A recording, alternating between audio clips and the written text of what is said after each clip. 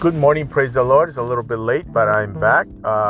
Had to cancel my trip to Chile because the COVID, the restrictions, it was just terrible. But anyway, had to come back. But God bless you. Have a wonderful day. I want to encourage you today with the Acts of the Apostles, Book of Acts 1:8. But you will receive power when the Holy Spirit comes upon you.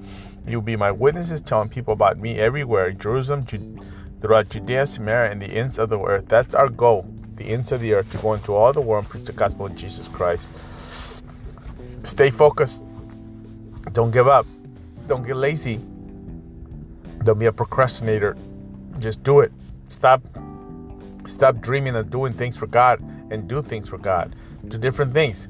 If you just dream about it, that's like a nightmare. But if you dream and you do it, that's a vision come to pass. God bless you. Have an awesome time. Be live at 6 o'clock. Well, I won't be. Some of our people will be live, ask questions, and you can call. God bless you, and I'll see you at prayer 6 o'clock. I will be praying for you. God bless.